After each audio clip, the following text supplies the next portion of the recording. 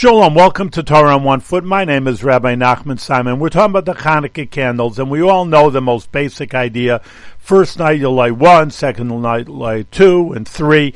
And we talked about yesterday about how to ascend. But you should know that there is a different opinion in the Talmud. And Beis Shammai actually says the first night you light 8 because 8 more days to go. So the second night 7, and the descending order. Well, Beis Shammai is holy, and it is a real opinion in the Gemara. But with the way that the rabbi said, we have to go according to Beis Hillel. Because in Beis Hillel, we could take a lesson that we're always looking for the future. One day down, we still have the second day, and the third day, and the fourth day. So again, the Gemara learns out from this a very important lesson. Ma'alim b'kodesh v'lo meridin. Go up in holiness and don't go down. Because with Beis Shammai, it would be 8 candles, 7 candles, 6, and going down. So whatever we do, we have to do more and more. And that is the lesson from the Hanukkah candles. Have a happy and a healthy Hanukkah.